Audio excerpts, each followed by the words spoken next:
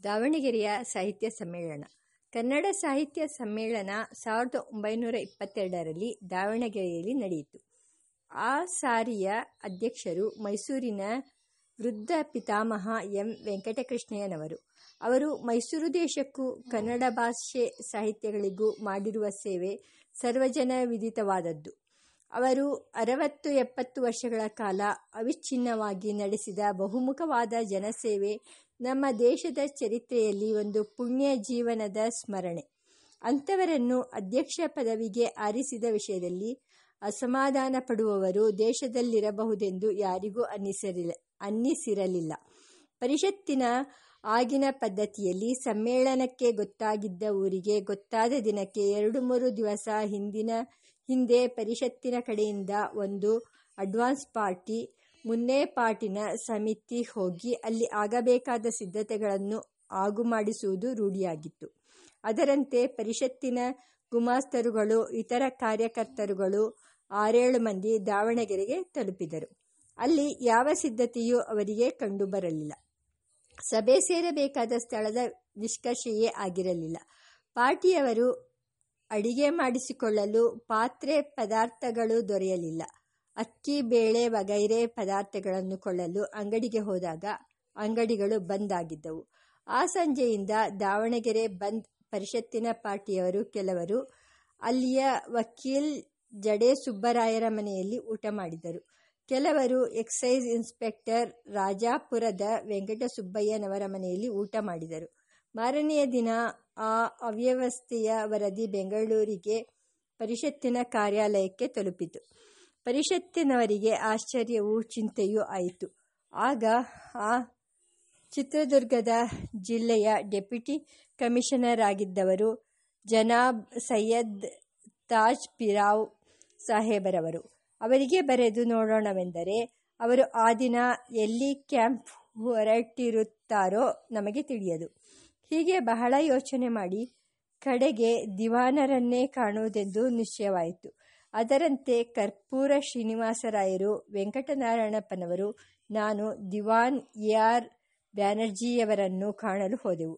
ನಡೆದಿದ್ದ ಸಂಗತಿಯನ್ನೆಲ್ಲ ಅವರಿಗೆ ವಿವರಿಸಿದೆವು. ಅವರು ಒಂದು ಕ್ಷಣ ಆಲೋಚಿಸಿ ಹೇಳಿದರು, ಒಳ್ಳೆಯದು. ಪರಿಷತ್ತಿನ ಮಹಾಪೋಷಕರು ಶ್ರೀಮನ್ ಮಹಾರಾಜರವರೆಂದು ನೀವು ಹೇಳುತ್ತೀರಿ. ಹಾಗೆ ಮಹಾರಾಜರ ಸಂಬಂಧವುಳ್ಳ ಸಂಸ್ಥೆಗೆ ನಮ್ಮ ರಾಜ್ಯದಲ್ಲಿಯೇ ಅಗೌರವವಾಯಿತೆಂದರೆ ಅದನ್ನು ಸರಕಾರ ಸಹಿಸತಕ್ಕದ್ದಲ್ಲ. ಆದರೆ ದಾವಣಗೆರೆಯ ವಿದ್ಯಮಾನ ಈಗ ಯಾವ ಕ್ರಮವಾದ ಮಾರ್ಗದಿಂದಲೂ ಸರಕಾರದ ತಿಳಿವಳಿಕೆಗೆ ಬಂದಿಲ್ಲ. ನೀವು ದಾವಣಗೆರೆಗೆ ಹೋಗಿ ಅಲ್ಲಿ ಅನನುಕೂಲವಿರುವುದೆಂದು ಕಂಡುಬಂದರೆ ಅದನ್ನು ಸರಕಾರಕ್ಕೆ ತಿಳಿಯಪಡಿಸಿದ ಮೇಲೆ ಸಮ್ಮೇಳನಕ್ಕೆ ಬೇಕಾದ ಅನುಕೂಲತೆಗಳನ್ನೊದಗಿಸಲು ತಕ್ಕ ಏರ್ಪಾಡು ಮಾಡಲಾಗುವುದು. ಆ ಭರವಸೆಯ ಮೇರೆಗೆ ಮಾರನೆಯ ದಿನ ಬೆಳಿಗ್ಗೆ ಕರ್ಪೂರ ಶ್ರೀನಿವಾಸರಾಯರು, ವೆಂಕಟನಾರಾಯಣಪ್ಪನವರು, ನಾನು ದಾವಣಗೆರೆಯಲ್ಲಿ ಇಳಿದೆವು. ಸಂದರ್ಭಗಳು ವಿಷಮವಾಗಿಯೇ ಇದ್ದವು. ಬಹು ಸ್ಥಳಗಳಿಂದ, ದೂರದ ಸ್ಥಳಗಳಿಂದ ಸದಸ್ಯರು ಬರುವುದಕ್ಕೆ ಆರಂಭವಾಗಿತ್ತು. 60-70 ಮಂದಿ ಬಂದಿದ್ದರು. ಜಡೆ ಸುಬ್ಬರಾಯರು ಹೇಗಾದರೂ ಮಾಡಿ ಸಮ್ಮೇಳನ ಸುಸೂತ್ರವಾಗಿ ನಡೆಯುವಂತೆ ಜನವನ್ನು ಒಡಂಬಡಿಸಲು ಪ್ರಯತ್ನಿಸುತ್ತಿದ್ದರು.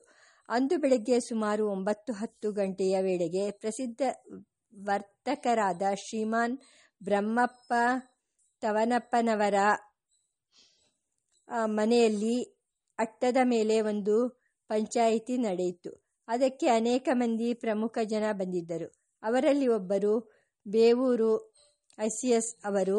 ಉತ್ತರೋತ್ತರ ಇವರು ಇಂಡಿಯಾ ಸರಕಾರದಲ್ಲಿ director general of post offices ಹುದ್ದೆಗೇರಿದರು.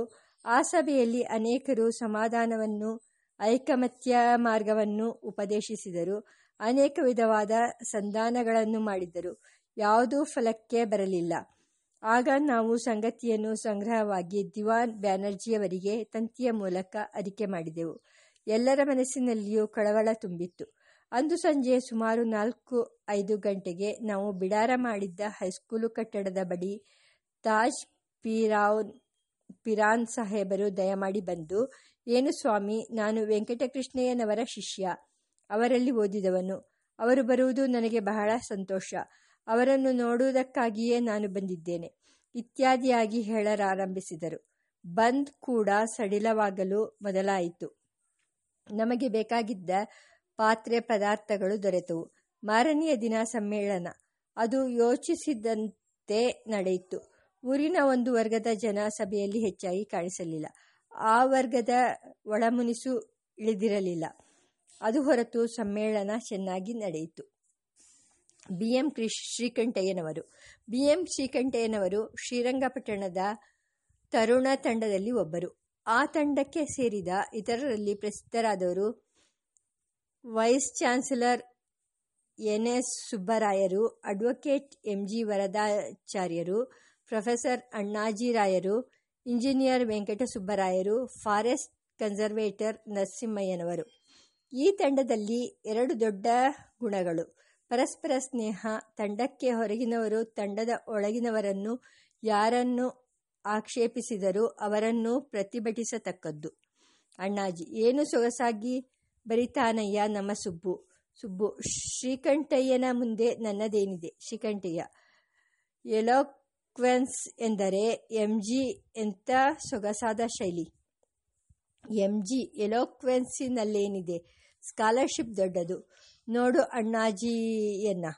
ಹೀಗೆ ಒಬ್ಬರನ್ನೊಬ್ಬರು ಬಿಟ್ಟುಕೊಡುತ್ತಿರಲಿಲ್ಲ.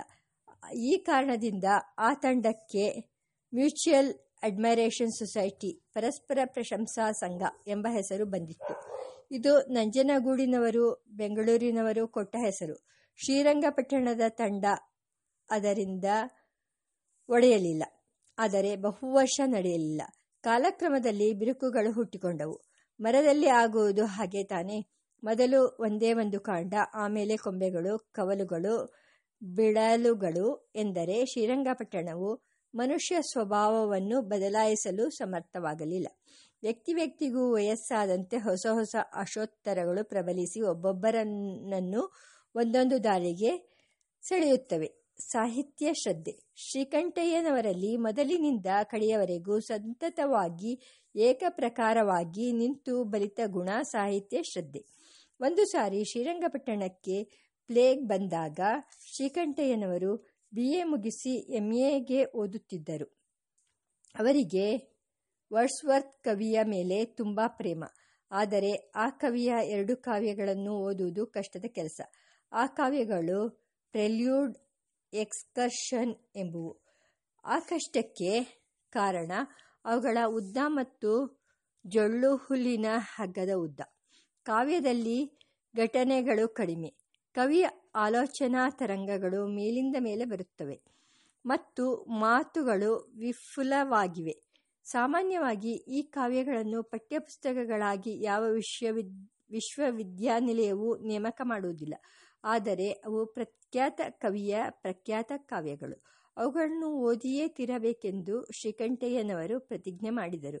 ಮನೆಯ ವಾತಾವರಣ ಅಂಥ ವ್ಯಾಸಂಗಕ್ಕೆ ಅನುಕೂಲಿಸದೆಂದು ಅವರು ಬಗೆದು ಪ್ರತಿದಿನವೂ ಪುಸ್ತಕ ಹಿಡಿದು ಫ್ರೆಂಚ್ ರಾಕ್ಸಿಗೆ ಬಂದು ಹಿರೋಡೆ ಬೆಟ್ಟದ ಒಂದು ಬಂಡೆಯ ಮೇಲೆ ಕುಳಿತು ಭೋಜನದ ವೇಳೆಯವರೆಗೂ ಓದಿ ಹಿಂತಿರುಗುತ್ತಿದ್ದರು. ಹೀಗೆ ಮಾಡಿ 1 ತಿಂಗಳೊಳಗಾಗಿ ತಮ್ಮ ಹಠವನ್ನು ತೀರಿಸಿಕೊಂಡರು.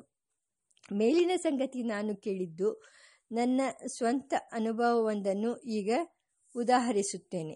ಶ್ರೀಕಂಠಯ್ಯನವರು ಬೆಂಗಳೂರಿನಲ್ಲಿ ಇದ್ದಷ್ಟು ದಿವಸವೂ ಅವರೂ ನಾನು ದಿನಕ್ಕೊಂದು ಸಾರಿಯಾದರೂ ಸೇರದೇ ಇದ್ದದ್ದು ಅಪರೂಪ. ಇಬ್ಬರೂ ಸೇರಿ ವಾಕಿಂಗ್ ಹೋಗುತ್ತಿದ್ದೆವು. ನನ್ನ ಮನೆಗೆ ಅವರು ಬಾರದಿದ್ದರೆ ನಾನು ಅವರ ಮನೆಗೆ ಹೋಗುತ್ತಿದ್ದೆ. ಒಂದು ದಿನ ಬೆಳಿಗ್ಗೆ ಸುಮಾರು 7:30 ಹೊತ್ತಿಗೆ ಅವರ ಮನೆಗೆ ಹೋದೆ. ಮೊಗಸಾಲೆಯಲ್ಲಿ ನಿಂತು ಅವರ ರೂಮಿನ ಕದವನ್ನು ತಟ್ಟಿದೆ. ಉತ್ತರ ಬರಲಿಲ್ಲ. ಆಲಿಸಿ ಕೇಳಿದೆ. ಏನೋ ಒಂದು ಹಾಡಿನ ಧ್ವನಿ ಕೇಳಿ ಬರುತ್ತಿತ್ತು. ಮತ್ತೊಮ್ಮೆ ಬಾಗಿಲು ತಟ್ಟಿದೆ. ತೆರೆಯಲಿಲ್ಲ. 3ನೆಯ ಸಾರಿ ಗಟ್ಟಿಯಾಗಿ ಡಬಡಬ ಎಂದು ಕಟ್ಟಿಗೆಯಿಂದ ಬಾಗಿಲ ಮೇಲೆ ಬಾರಿಸಿದೆ. ನನ್ನ ಇಂಥ ಚೇಷ್ಟೆಗಳು ಅವರಿಗೆ ಅಭ್ಯಾಸವಾಗಿದ್ದವು. ಆಗ ಬಾಗಿಲು ತೆಗೆದರು. ನಾನು ಮೊದಲ 2 ಸಲ ಮಾಡಿದ್ದ ಸದ್ದು ಅವರ ಕಿವಿಗೆ ಸೋಕಿರಲಿಲ್ಲ. ಅವರು ಮಾಡುತ್ತಿದ್ದದ್ದೇನು?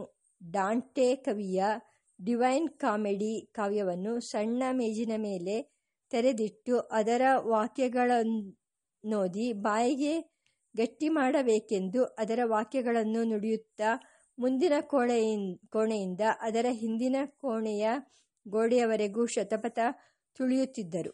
ಆ ವೇಳೆಗೆ ಶ್ರೀಕಂಠಯ್ಯನವರ ವಯಸ್ಸು 50 ಮೀರಿತ್ತು. ಪೆನ್ಷನ್ ದಿನ ಹತ್ತಿರ ಬಂದಿತ್ತು. ಇದು ಹುಟ್ಟು ವಿದ್ವಾಂಸರ ಲಕ್ಷಣ.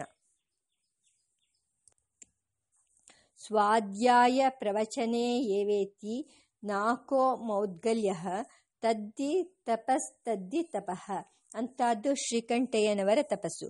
ಬೆಂಗಳೂರಿಗೆ ಬರುವುದಕ್ಕೆ ಮುಂಚೆ ರಿಜಿಸ್ಟ್ರಾರ್ ಆಗಿದ್ದ ಶ್ರೀಕಂಠಯ್ಯನವರು ತಿಂಗಳಿಗೊಂದು ಸಾರಿಯಾದರೂ ತಮ್ಮ ಅಧಿಕಾರ ಕಾರ್ಯಕ್ಕಾಗಿ ಬೆಂಗಳೂರಿಗೆ ಬರಬೇಕಾಗಿತ್ತು. ತಮ್ಮ ಮೋಟಾರ್ ಕಾರಿನಲ್ಲಿ ಬರುತ್ತಿದ್ದರು. ಬೆಂಗಳೂರು ಸೇರುವ ಹೊತ್ತನ್ನು ಮುಂಚಿತವಾಗಿ ನನಗೆ ತಿಳಿಸುತ್ತಿದ್ದರು. ಮೈಸೂರಿನಿಂದ ನೇರವಾಗಿ ನನ್ನ ಕೋಣೆಗೆ ಬರುತ್ತಿದ್ದರು. ಅಲ್ಲಿ ಕೊಂಚ ಉಪಹಾರವಾದ ಬಳಿಕ ಅವರು ನಾನು ಅರ್ನಿಕ್ಯಾಸಲ್ ಜಯಮಹಲ್ ಆವರಣದೊಳಗಿನ ಅವರ ಬಿಡದಿಗೆ ಹೋಗುತ್ತಿದ್ದೆವು. ಅಲ್ಲಿ ನಾನು ಅವರಿಗಾಗಿ ಸಂಸ್ಕೃತ ಮಹಾಭಾರತದ ದ್ರೋಣಪರ್ವ, ಶಲ್ಯಪರ್ವ, ಕರ್ಣಪರ್ವ, ಸೌಪ್ತಿಕ ಪರ್ವ ಇವುಗಳ ಭಾಗಗಳನ್ನು ಓದುತ್ತಿದ್ದೆ. ಅವರು ನಡುವೆ ಟಿಪ್ಪಣಿ ಮಾಡುವರು, ಗುರುತು ಮಾಡಿಟ್ಟುಕೊಳ್ಳುವರು. ಇದು ಅವರ ಪ್ರಸಿದ್ಧ ಕೃತಿಯಾದ ಅಶ್ವತ್ಥಾಮನ್ ನಾಟಕದ ರಚನೆಗೆ ಅವರು ಮಾಡಿಕೊಂಡ ಸಿದ್ಧತೆ. ಅವರೂ ನಾನು ಸಂಗಡಿಗರಾಗಿ ವಾಕಿಂಗ್ ಹೋಗುತ್ತಿದ್ದೆವೆಂದು ಹೇಳಿದೆ. ಸಾಹಿತ್ಯ ಸಮ್ಮೇಳನಗಳಿಗೂ ನಾವು ಜೊತೆಯಲ್ಲಿ ಹೋಗುತ್ತಿದ್ದೆವು. ನಮ್ಮಿಬ್ಬರದು ಒಂದೇ ಕೋಣೆಯಲ್ಲಿ ಬಿಡಾರ. ನಡುರಾತ್ರಿಯ ಅಂಚಿನವರೆಗೂ ಮಾತುಕತೆಗಳು. ಅದರಲ್ಲಿ ಬಹುಭಾಗ ಸಾಹಿತ್ಯಕ್ಕೆ ಸೇರಿದ್ದು. ರಾಮಾಯಣ ಕವಿಯೂ ಹೋಮರ್ ಕವಿಯೂ ಒಬ್ಬರಿಂದೊಬ್ಬರು ಯಾಕೆ ವಿಷಯ ಕದ್ದಿರಬಾರದು? ಅವರಲ್ಲಿ ಕದ್ದವರು ಯಾರು? ಕೀಟ್ಸ್ ಕವಿಯು ಟ್ರುತ್ ಇಸ್ ಬ್ಯೂಟಿ ಎಂದಾಗ ಅವನ ಮನಸ್ಸಿನಲ್ಲಿದ್ದೇನು? ಇಂಗ್ಲಿಶಿನ ರೇರ್ ಎಂಬುದಕ್ಕೆ ನಾವು ವಿರಳ ಎಂದು ಪ್ರತಿಪದ ಮಾಡಿಕೊಳ್ಳಬೇಕೆ? ಅಪರೂಪ ಎಂಬ ಮಾತನ್ನು ಉಳಿಸಬೇಕೆ? ಇಂಥ ಪ್ರಶ್ನೆಗಳು ಎಷ್ಟೋ ಬರುತ್ತಿದ್ದವು. ಎಷ್ಟೋ ಸಮಯಗಳಲ್ಲಿ ಹಾಸ್ಯ ಪ್ರಸಂಗಗಳು, ಅಭಾಸ ಪ್ರಸಂಗಗಳು ಬರುತ್ತಿದ್ದವು. ಅವರು ಸೂತ್ರಗಳನ್ನು, ಧಾತುಪಾಠಗಳನ್ನು ಹೇಳುತ್ತಿದ್ದರು. ಪುಂಡಾಮಾಮ ನಮ್ಮ ಜನರಲ್ಲಿ ನಾಯಕ ಪೂಜೆಯ, ಗುರುಪೂಜೆಯ ಅವಾಂತರ ಹೆಚ್ಚು. ರಾಜಕೀಯದಲ್ಲಿ ಮುಖಂಡರಾದವರನ್ನು, ಮತಾಚಾರದಲ್ಲಿ ಆಚಾರ್ಯ ಪಟ್ಟ ಹೊತ್ತವರನ್ನು ಗೌರವಿಸುವ ಅಭ್ಯಾಸ ಅತಿಯಾಗಿದೆ ಎಂದರೆ ಎಷ್ಟು ಇರುವುದು ಉಚಿತವೋ ಅಷ್ಟಕ್ಕಿಂತ ಬಹಳ ಹೆಚ್ಚಾಗಿದೆ. ಈ ನಾಯಕ ಪೂಜೆ ಹೆಚ್ಚಿದಷ್ಟು ಸ್ವತಂತ್ರ ವಿವೇಕ ಕಡಿಮೆಯಾಗುತ್ತದೆ. ಜನರಲ್ಲಿ ಭಕ್ತಿ ಶ್ರದ್ಧೆಗಳ ಜೊತೆಗೆ ಸ್ವತಂತ್ರ ವಿಚಾರ ಪ್ರವೃತ್ತಿಯೂ ಬೆಳೆಯಬೇಕು. ಹೀಗೆಂಬ ಮಾತುಕತೆ ನಡೆಯುತ್ತಿದ್ದಾಗ BM ಶ್ರೀಕಂಠಯ್ಯನವರು ತಮ್ಮ ಚಿಕ್ಕಂದಿನ ಒಂದು ಕಥೆಯನ್ನು ಹೇಳಿದರು. ಅವರಿಗೆ 8-10 ವರ್ಷಗಳ ಬಾಲ್ಯ. ಅದೇ ವಯಸ್ಸಿನ ಹುಡುಗರು 4-5 ಜನ ಒಂದು ಗುಂಪು. ಆ ಗುಂಪಿಗೆ ಅವರಿಗಿಂತ 1-2 ವರ್ಷ ದೊಡ್ಡವನಾದ ಹುಡುಗ ಒಬ್ಬ ಬಂದು ಸೇರಿದ. ಅವನು ಆಕಾರದಲ್ಲಿ ಮಿಕ್ಕವರಿಗಿಂತ ಉದ್ದವಾಗಿ ದಪ್ಪವಾಗಿದ್ದ. ನಡವಳಿಕೆಯಲ್ಲಿಯೂ ಸಾಹಸಿಯಾಗಿದ್ದ. ಅವನ ಗುಣಚೇಷ್ಟೆಗಳಿಗೆ ತಕ್ಕಂತೆ ಊರ ಜನ ಅವನಿಗೆ ಪುಂಡಾಮಾಮ ಎಂದು ಹೆಸರಿಟ್ಟಿದ್ದರು. ಅವನ ನಿಜವಾದ ಹೆಸರು ಯಾರಿಗೂ ಗೊತ್ತಿರಲಿಲ್ಲ. ಶ್ರೀಕಂಠಯ್ಯನವರ ಬಾಲಗೋಷ್ಠಿಯು ಪುಂಡಾಮಾಮನನ್ನು ನಾಯಕನನ್ನಾಗಿ ಅಂಗೀಕರಿಸಿತು. ಅವರು ಎಲ್ಲಿ ಹೋದರೂ ಅವನೇ ಮುಂದಾಳು, ಏನು ಮಾಡಿದರೂ ಅವನೇ ಯಜಮಾನ. ಹೀಗಿರುವಾಗ ಒಂದು ದಿನ ಆತ ತನ್ನ ಶಿಷ್ಯರನ್ನು ಕುಳಿತು ಹೇಳಿದ, ಎಲ್ಲೋ ಈ ಹೊತ್ತು ದೇವರ ಪೂಜೆ ಮಾಡೋಣ. ಓಹೋ, ಮಾಡಬೇಕು ಸರ್, ನೀವೇ ನಮ್ಮ ದೇವರು. ಆ ಏರ್ಪಾಟಿನ ವಿವರಗಳೆಲ್ಲ ತೀರ್ಮಾನವಾದ ಮೇಲೆ ಪುಂಡಾಮಾಮನೇ ದೇವರ ವಿಗ್ರಹವಾಗತಕ್ಕದ್ದೆಂದು ಗೊತ್ತಾಯಿತು. ಅದರ ಮೇರೆಗೆ ಅವರು ಶ್ರೀರಂಗಪಟ್ಟಣದ ಕೋರ್ಟುಗಳ ಆವರಣದಲ್ಲಿ ಒಂದು ಜಾಗವನ್ನು ಪ್ರಶಸ್ತವೆಂದು ಗೊತ್ತು ಮಾಡಿಕೊಂಡರು. ಅಲ್ಲಿ ಮಳೆಯಿಂದಲೋ ಏನೋ ಹಳ್ಳವಾಗಿದ್ದ ಜಾಗದಲ್ಲಿ ಕೊಂಚ ತೋಡಿ ಆ ಹಳ್ಳದಲ್ಲಿ ಪುಂಡಾಮಾಮನನ್ನು ಕೂಡಿಸಿದರು. ಅನಂತರ ಅವನ ಸುತ್ತ ಮಣ್ಣು ತುಂಬಿ ಹಳ್ಳವನ್ನು ಭರ್ತಿ ಮಾಡಿ ನೆಲಸಮಕ್ಕೆ ತಂದರು. ಪುಂಡಾಮಾಮನ ಮುಖ ಮಾತ್ರ ಮೇಲ್ಗಡೆಗೆ ಕಾಣುತ್ತಿತ್ತು, ಕೊರಳವರೆಗೂ ಮಣ್ಣು ಭರ್ತಿ. ಹೀಗೆ ಮಾಡಿದ ಮೇಲೆ ದೇವರ ಪೂಜೆಗಾಗಿ ಹೂವು, ಹಣ್ಣು, ಕಾಯಿಗಳನ್ನು ತರಬೇಕೆಂದು ಬಾಲಭಕ್ತರು ಪೇಟೆಗೆ ಹೊರಟು ಹೋದರು. ಪುಂಡಾಮಾಮನು ಕಣ್ಣು ಬಿಟ್ಟುಕೊಂಡು ಗುಣಿಯಲ್ಲಿ ಉಳಿದ. ಅಷ್ಟು ಹೊತ್ತಿಗೆ 9:30-10 ಗಂಟೆ. ಕೋರ್ಟಿನ ಕಕ್ಷಿಗಾರರು ಉದ್ಯೋಗಸ್ಥರು ಬರಲಾರಂಭವಾಯಿತು. ಅವರ ಪೈಕಿ ಯಾರೋ ಒಬ್ಬರು ಪುಂಡಮಾಮನ ರುಂಡವನ್ನು ನೋಡಿ ಭಯಪಟ್ಟರು. ಹತ್ತಿರ ಹೋಗಿ ನೋಡಿದರು. ಕಣ್ಣುರೆಪ್ಪೆಯಾಡಿಸುವುದು ಕಷ್ಟವಾಗಿತ್ತು, ಉಸಿರಾಡುವುದು ಕಷ್ಟವಾಗಿತ್ತು. ನೋಡಿದ ಮನುಷ್ಯ ಅದು ಏನೆಂದು ಅರ್ಥವಾಗದೆ ತನ್ನ ಸ್ನೇಹಿತನನ್ನು ಕರೆದ. ಅವರೆಲ್ಲ ಸೇರಿ ಇದನ್ನು ಪರೀಕ್ಷೆ ಮಾಡಬೇಕೆಂದು ಪುಂಡಮಾಮನ ಸುತ್ತ ಇದ್ದ ಮಣ್ಣನ್ನು ಅಗೆದರು. ಅವನ ಮೈಯನ್ನು ನೋಡಿದರು. ಯಾರೋ ಸಣ್ಣ ಹುಡುಗ. ಇವನಿಗೆ ಯಾರೋ ಏನೋ ಮಾಡಿರಬೇಕು ಎಂದುಕೊಂಡು ಡಾಕ್ಟರನ್ನು ಅಲ್ಲಿಗೆ ಕರೆತಂದರು. ಡಾಕ್ಟರು ಪುಂಡಮಾಮನನ್ನು ಮರದ ನೆರಳಿನಲ್ಲಿ ಮಲಗಿಸಿ ಶ್ವಾಸ ಭರ್ತಿ ಮಾಡುತ್ತಿದ್ದರು. ಆ ವೇಳೆಗೆ ಬಾಲ ಶಿಷ್ಯರು ಹೂವು ಹಣ್ಣುಗಳ ಸಮೇತ ಅಲ್ಲಿಗೆ ಬಂದರು. ತಮ್ಮ ಗುರುವಿನ ಸ್ಥಿತಿಯನ್ನು ನೋಡಿ ಅಳುವುದಕ್ಕೆ ಮೊದಲು ಮಾಡಿದರು. ಅಲ್ಲಿದ್ದ ಜನ ತಮ್ಮ ಗುರುವನ್ನು ಹೀಗೆ ಮಾಡಿದರೆಂದು ದೂರಿಟ್ಟು ಗೋಳಾಡಿದರು. ಆಗ ಆ ಜನ ಏನು ಮಾಡಬೇಕು? ಹುಡುಗರನ್ನು ಸಮಾಧಾನಪಡಿಸುವುದೇ ಅಥವಾ ಪುಂಡಮಾಮನ ಉಪಚಾರವನ್ನು ನೋಡಿಕೊಳ್ಳುವುದೇ? ಈ ಎರಡೂ ರಂಪುಗಳ ಮಧ್ಯೆ ಜನ ತಬ್ಬಿಬ್ಬಾಗಿ ನಿಂತರು. ಆಗ ಡಾಕ್ಟರ್ ಅವರ ಸಾಮರ್ಥ್ಯ ಎಲ್ಲರನ್ನೂ ಸಮಾಧಾನಕ್ಕೆ ತಂದಿತು. ಪುಂಡಮಾಮ ಚೇತರಿಸಿಕೊಂಡ. ಹುಡುಗರು ಸಂತೋಷಪಟ್ಟು ತಾವು ತಂದಿದ್ದ ಹಣ್ಣುಗಳನ್ನು ತಾವೇ ತಿಂದರು. ಜನ ನಗುತ್ತಾ ಅವರವರ ಕೆಲಸಕ್ಕೆ ಹೋದರು. ಇದು ಶ್ರೀಕಂಠಯ್ಯನವರೇ ನನಗೆ ಹೇಳಿದ ಕತೆ. ಇಂಗ್ಲಿಷ್ ಗೀತಗಳು. ಶ್ರೀಕಂಠಯ್ಯನವರ ಇಂಗ್ಲಿಷ್ ಗೀತಗಳಲ್ಲಿಯ ಕೆಲವು ಕವನಗಳು ಮೊದಲು ಕರ್ನಾಟಕ ಗ್ರಂಥಮಾಲೆ ಎಂಬ ಮಾಸಪತ್ರಿಕೆಯಲ್ಲಿ ಆಗಾಗ ಪ್ರಕಟವಾಗಿದ್ದವು. ಎನ್.ಎಸ್. ಸುಬ್ಬರಾಯರವರು ಅವುಗಳನ್ನು ನೋಡಿ ಮೆಚ್ಚಿಕೊಂಡು ನಮಗೆ ಹೇಳಿದರು. ಅವರು ಆ ಕವನಗಳನ್ನು ಸಂಗ್ರಹ ಮಾಡಿಟ್ಟು ಅಂದವಾಗಿ ಚಿನ್ನದ ತಲೆಬರಹ ಹಾಕಿಸಿ ಬೈಂಡು ಮಾಡಿಸಿಟ್ಟುಕೊಂಡಿದ್ದರು. ಬೈಂಡಿನ ಮೇಲೆ ಸುಂದರವಾದ ಚಿನ್ನದ ಬಣ್ಣದ ಅಕ್ಷರಗಳಲ್ಲಿ ಹೆಸರು ಬರೆಯಿಸಿದ್ದರು. ಅದನ್ನು ನೋಡಿ ನನಗೆ ತುಂಬ ಹಿಗ್ಗಾಯಿತು. ಕರ್ನಾಟಕ ಗ್ರಂಥಮಾಲೆಯ ಸಂಪಾದಕರಾದ ಬಾಪು ಸುಬ್ಬರಾಯರನ್ನು ನಾನು ಕಂಡು ನನಗೆ ಒಂದು ಸೆಟ್ ಅನುಗ್ರಹಿಸಬೇಕೆಂದು ಬೇಡಿದೆ. ಬಾಪು ಸುಬ್ಬರಾಯರು ಮಹಾರಾಜ ಕಾಲೇಜಿನ ಹೈಸ್ಕೂಲ್ ತರಗತಿಯಲ್ಲಿ ನನಗೆ ಉಪಾಧ್ಯಾಯರಾಗಿದ್ದರು. ಆದರೆ ಅವರಿಗೆ ನನ್ನಲ್ಲಿದ್ದ ಅಭಿಮಾನ ನನ್ನ ವಿದ್ಯಾರ್ಥಿತ್ವದಿಂದುಂಟಾದದ್ದಲ್ಲ. ಅವರು ನೈಜವಾಗಿ ಮೃದು ಹೃದಯಿಗಳು, ವಿಶ್ವಾಸಪರರು. ಅವರು ದಯಮಾಡಿ ನನಗೆ ವಿದ್ಯಾದಾಯಿನಿ ಪತ್ರಿಕೆಯ ಸಮಗ್ರ ಸಂಪುಟಗಳನ್ನು, ಕರ್ನಾಟಕ ಗ್ರಂಥಮಾಲೆಯ ಸಮಗ್ರ ಸಂಪುಟಗಳನ್ನು ಕೊಟ್ಟರು. ನಾನು ಅವನ್ನೆಲ್ಲ ಬೈಂಡು ಮಾಡಿಸಿಟ್ಟುಕೊಂಡಿದ್ದೆ. ಆದರೆ ಆ ಕಾಲದಲ್ಲಿ ಬಿ.ಎಂ. ಶ್ರೀಕಂಠಯ್ಯನವರ ಇಂಗ್ಲಿಷ್ ಗೀತಗಳ ಪ್ರಭಾವ ಎಷ್ಟು ದೂರ ಹೋದೀತೆಂಬುದರ ಕಲ್ಪನೆ ನನಗೆ ಬಂದಿರಲಿಲ್ಲ. ಅದು ಒಂದು ಒಳ್ಳೆಯ ಪ್ರಯೋಗ ಪರೀಕ್ಷೆ ಎಂದು ಭಾವಿಸಿದ್ದೆ.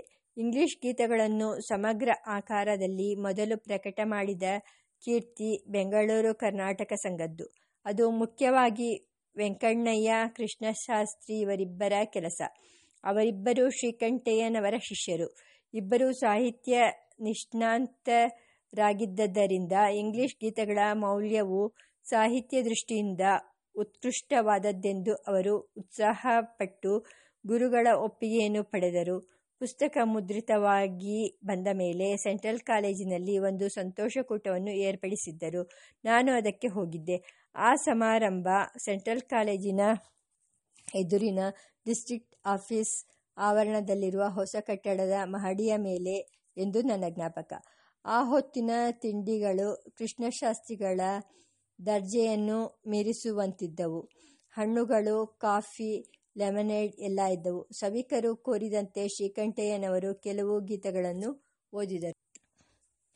ಬೇಟಕಾರ ಬಂದ ಮಾದ, ಹಾ ಹಾ ಏನು ಬೇಟವೋ, ಬೇಟ ಎಂದರೆ ಪ್ರಣಯ.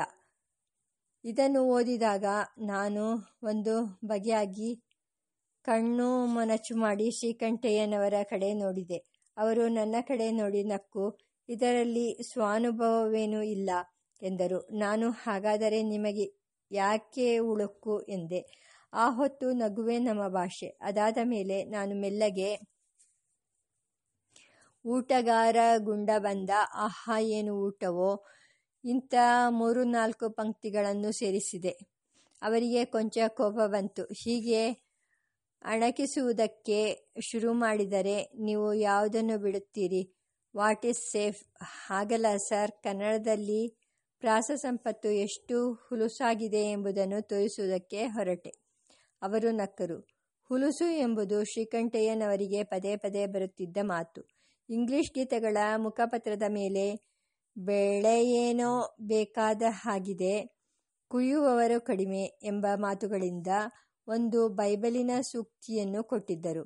ಇದನ್ನು ಕೊರವಂಜಿ ಮಹಾಶಯರು ಕೊರಳೇನೋ ಉದ್ದವಾಗಿದೆ, ಕುಯ್ಯುವವರು ಕಡಿಮೆ ಎಂದು ಅಣಕಿಸಿದರು.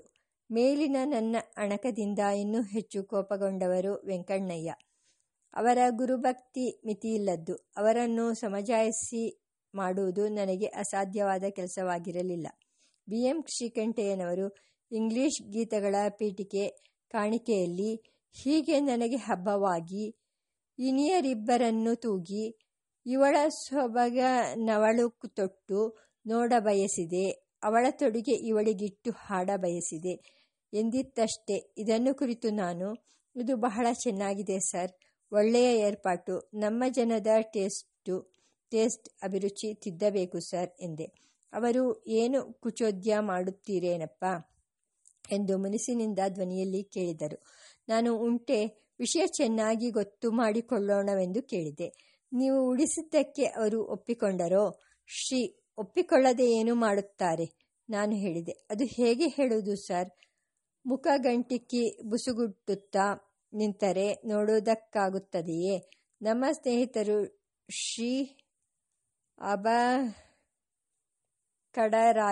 ತಮ್ಮ ಹೆಂಡತಿಗೆ ಪರಂಗಿ ಫ್ಯಾಷನ್ನಿನ ಎತ್ತು ಹಿಮ್ಮಡಿ ಹೈಹೀಲ್ಡ್ ಶೂಸ್ ಜೋಡನ್ನು ತೊಡಿಸಿ ಡಾಗ್ ಕಾರ್ಟ್ ಬಂಡಿಯಲ್ಲಿ ಕರೆತಂದು ಲಾಲ್ಬಾಗಿನ ಗ್ಲಾಸ್ ಹೌಸಿನ ಮುಂದೆ ಇಳಿಸಿ ಅಲ್ಲಿ ನಡೆದಾಡಬೇಕೆಂದರು. ಆಕೆ, ನಾನು ಹಳೆಯ ಕಾಲದವಳು, ಇದೆಲ್ಲ ನನ್ನಿಂದ ಆಗತಕ್ಕದ್ದಲ್ಲ, ಇದಕ್ಕೆಲ್ಲ ಬೇಕಾದರೆ ಹೊಸದೊಂದನ್ನು ಮಾಡಿಕೊಳ್ಳಿ ಎಂದು ಬಿಟ್ಟಳು.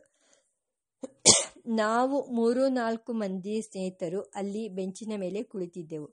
ನಮಗೆ ಆ ಸಂಭಾಷಣೆ ಕೊಂಚ ಕೊಂಚ ಕೇಳಿಸಿತು. ಆಮೇಲೆ ನಾನು ಅಬಕಡನನ್ನು ಕರೆದು, ಏನೋ ಬೆಪ್ಪುತ್ತ ಕಡಿ, ನಿನಗೇಕೋ ಈ ಚೇಷ್ಟೆಯಲ್ಲ ಎಂದು ಕೇಳಿದೆ. ಆತನು ನಕ್ಕು ಬಿಟ್ಟ. ಹೀಗೆ ಹೆಂಗಸರು ಮುನಿದರೆ ತಮ್ಮ ಉಪಾಯವೇನೋ ಅಪ್ಪಣೆಯಾಗಬೇಕು. ನಗುವಿನಲ್ಲಿ ಸಂಭಾಷಣೆ ಪರ್ಯವಸನವಾಯಿತು. ಹಾಸ್ಯ ಪ್ರಸಂಗಗಳು. BM ಶ್ರೀಕಂಠಯ್ಯನವರಿಗೂ ನನಗೂ ನಡೆಯುತ್ತಿದ್ದ ಹಾಸ್ಯ ಪ್ರಸಂಗಗಳಲ್ಲಿ ಒಂದು ಅವರ ಕುಲಪ್ರಭೇದದ ಹೆಸರನ್ನು ಕುರಿತದ್ದು. ಅವರು ಬಬ್ಬೂರ್ ಕಮ್ಮಿಗಳು. ನಾನು ಬಬ್ಬೂರ್ ಎಂಬ ಶಬ್ದ ಮೂಲದಲ್ಲಿ ಬರ್ಬರರು, ಯವನರು, ಮ್ಲೇಚ್ಛರು ಇವರೆಲ್ಲ ಕಾಮಧೇನು ವಿಶ್ವಾಮಿತ್ರರ ಮೇಲೆ ಆಗ್ರಹ ಮಾಡಿ ಮೈ ಕೊಡವಿದಾಗ ಅದರ ಪುಚ್ಛಸ್ಥಾನದಿಂದ ಹುಟ್ಟಿದವರು. ಪುಚ್ಛಸ್ಥಾನದಿಂದ ಬರಬರ ಶಬ್ದ ಹೊರಟಿತು. ಆದದ್ದರಿಂದ ಅವರು ಬರ್ಬರರೆನಿಸಿಕೊಂಡರು. ಬ್ರಾಹ್ಮಣ ಶಬ್ದವೂ ಹಾಗೆಯೇ ಎನ್ನುವವರುಂಟು. ನಂದಿಕೇಶ್ವರನು ಬರ್ ಎಂದು ಶಬ್ದ ಮಾಡಿದನಂತೆ, ಭೃಂಗಿಯು ಮಣಮಣ ಶಬ್ದ ಮಾಡಿದನಂತೆ. ಹಾಗೆ ಬ್ರಾಹ್ಮಣ ಶಬ್ದ ಹುಟ್ಟಿತು. ಇದೇ ಹೋಲಿಕೆಯ ಮೇಲೆ ಬರ್ಬರ ಶಬ್ದ ಹುಟ್ಟಿತು. ಬರ್ಬರ ಎಂದರೆ ವಾಯು, ಏಕೆಂದರೆ ಅದು ಬರ್ರೆಂದು ಬೀಸುತ್ತದೆ. ಹೀಗೆ ವಾಯುವಿನಿಂದ ಉತ್ಪನ್ನವಾದ ಶಬ್ದಕ್ಕೆ ಪ್ರತೀಕವಾಗಿ ಬರ್ಬರ ಧಾನ್ಯವಿರುತ್ತದೆ.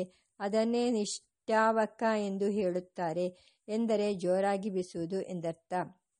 ಬರ್ಬರ ಧಾನ್ಯವಾದರೋ ಅಂಗಾರಕ ಗ್ರಹಕ್ಕೆ ಪ್ರಿಯವಾದದ್ದು. ಬರ್ಬರಾಸ್ವಜಂತೂನಾಂ ಬಲಪುಷ್ಟಿ ವಿವರ್ಧನಂ. ಅಂಗಾರಕನಾದರೋ ಕ್ಷೌರಕನಿಗೆ ಅಭಿಮಾನ ದೇವತೆ.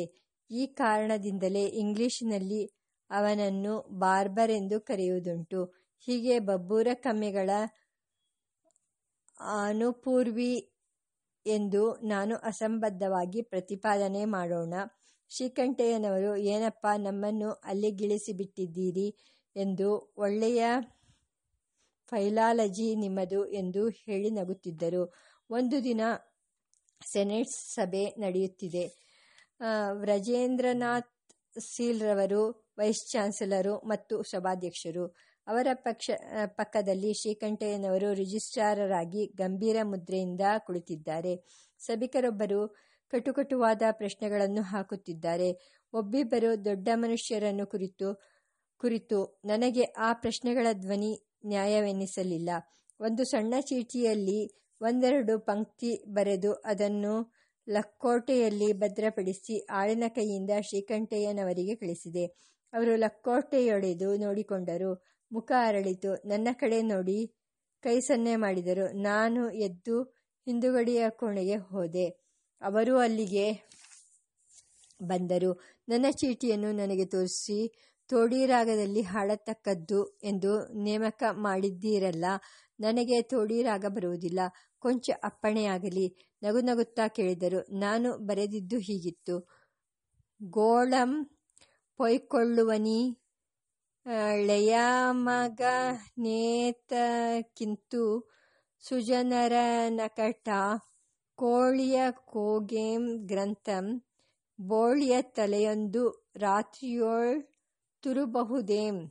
ಇದನ್ನು ಕೇಳಿ ಹೊರಟ ನಗು ಸಭಿಕರಲ್ಲಿ ಕೆಲವರ ಕಿವಿಯನ್ನು ಮುಟ್ಟಿತು. ಅವರೂ ಬಂದು ನಮ್ಮ ನಗುವಿನಲ್ಲಿ ಕಲೆತರು. ತಕರಾರುಗಳು. ಬಿ.ಎಂ. ಶ್ರೀಕಂಠಯ್ಯನವರಿಗೂ ನನಗೂ ಅಭಿಪ್ರಾಯ ಭೇದ ಅಪರೂಪವೇನೂ ಅಲ್ಲ. ಎಷ್ಟೋ ವಿಷಯಗಳಲ್ಲಿ ತಕರಾರುಗಳು. ವ್ಯಾಕರಣ ವಿಷಯದಲ್ಲಿ, ಶಬ್ದ ಸೌಷ್ಠವದ ವಿಷಯದಲ್ಲಿ, ಅಕ್ಷರ ಪರಿಷ್ಕರಣದ ವಿಷಯದಲ್ಲಿ, ಅನ್ಯ ಭಾಷಾ ಸ್ವೀಕಾರ ವಿಷಯದಲ್ಲಿ, ಸಾಹಿತ್ಯ ಮೌಲ್ಯ ತಾರತಮ್ಯ ವಿಷಯದಲ್ಲಿ ಚರ್ಚೆಗಳು ಬರುತ್ತಿದ್ದವು. ಪರಿಷತ್ತಿನ ಸಮ್ಮೇಳನಕ್ಕೆ ಹೋದಾಗಲೋ ಬೇರೆ ಯಾವ ಸಂದರ್ಭದಲ್ಲಿಯೋ ನಾವಿಬ್ಬರೂ 1 ಗಂಟೆಯ ಕಾಲ ಕುಳಿತು ಮಾತನಾಡುವ ಅವಕಾಶ ದೊರೆತಾಗ ಯಾವುದೋ ಒಂದು ಚರ್ಚಾಘಟ್ಟ ತಲೆ ಎತ್ತುತ್ತಿತ್ತು. ಸಮ್ಮೇಳನಗಳಿಗೆ ಹೋದಾಗ ನಾವಿಬ್ಬರೂ ಬಹುಮಟ್ಟಿಗೆ ಒಂದೇ ಕೋಣೆಯಲ್ಲಿ ಬಿಡಾರ ಮಾಡುತ್ತಿದ್ದೆವಷ್ಟೇ. ಅದರಲ್ಲಿ ಕಾದಾಟದ ಆಕರ್ಷಣೆಯೂ ಒಂದು. ರಾತ್ರಿ 12-1 ಗಂಟೆಯವರೆಗೂ ನಡೆಯುತ್ತಿತ್ತು ಚರ್ಚೆ. ರಾಮಾಯಣದ ಕವಿಯು ಇಲಿಯಡ್ನಿಂದ ಕದ್ದಿಲ್ಲವೆಂದು ಹೇಗೆ ಖಂಡಿತಪಡಿಸುತ್ತೀರಿ? ಹೋಮರ್ ಕವಿಯು ರಾಮಾಯಣದಿಂದ ಪ್ರಭಾವಿತನಾಗಿಲ್ಲವೆಂದು ನೀವು ಹೇಗೆ ಸಿದ್ಧಾಂತ ಮಾಡುತ್ತೀರಿ?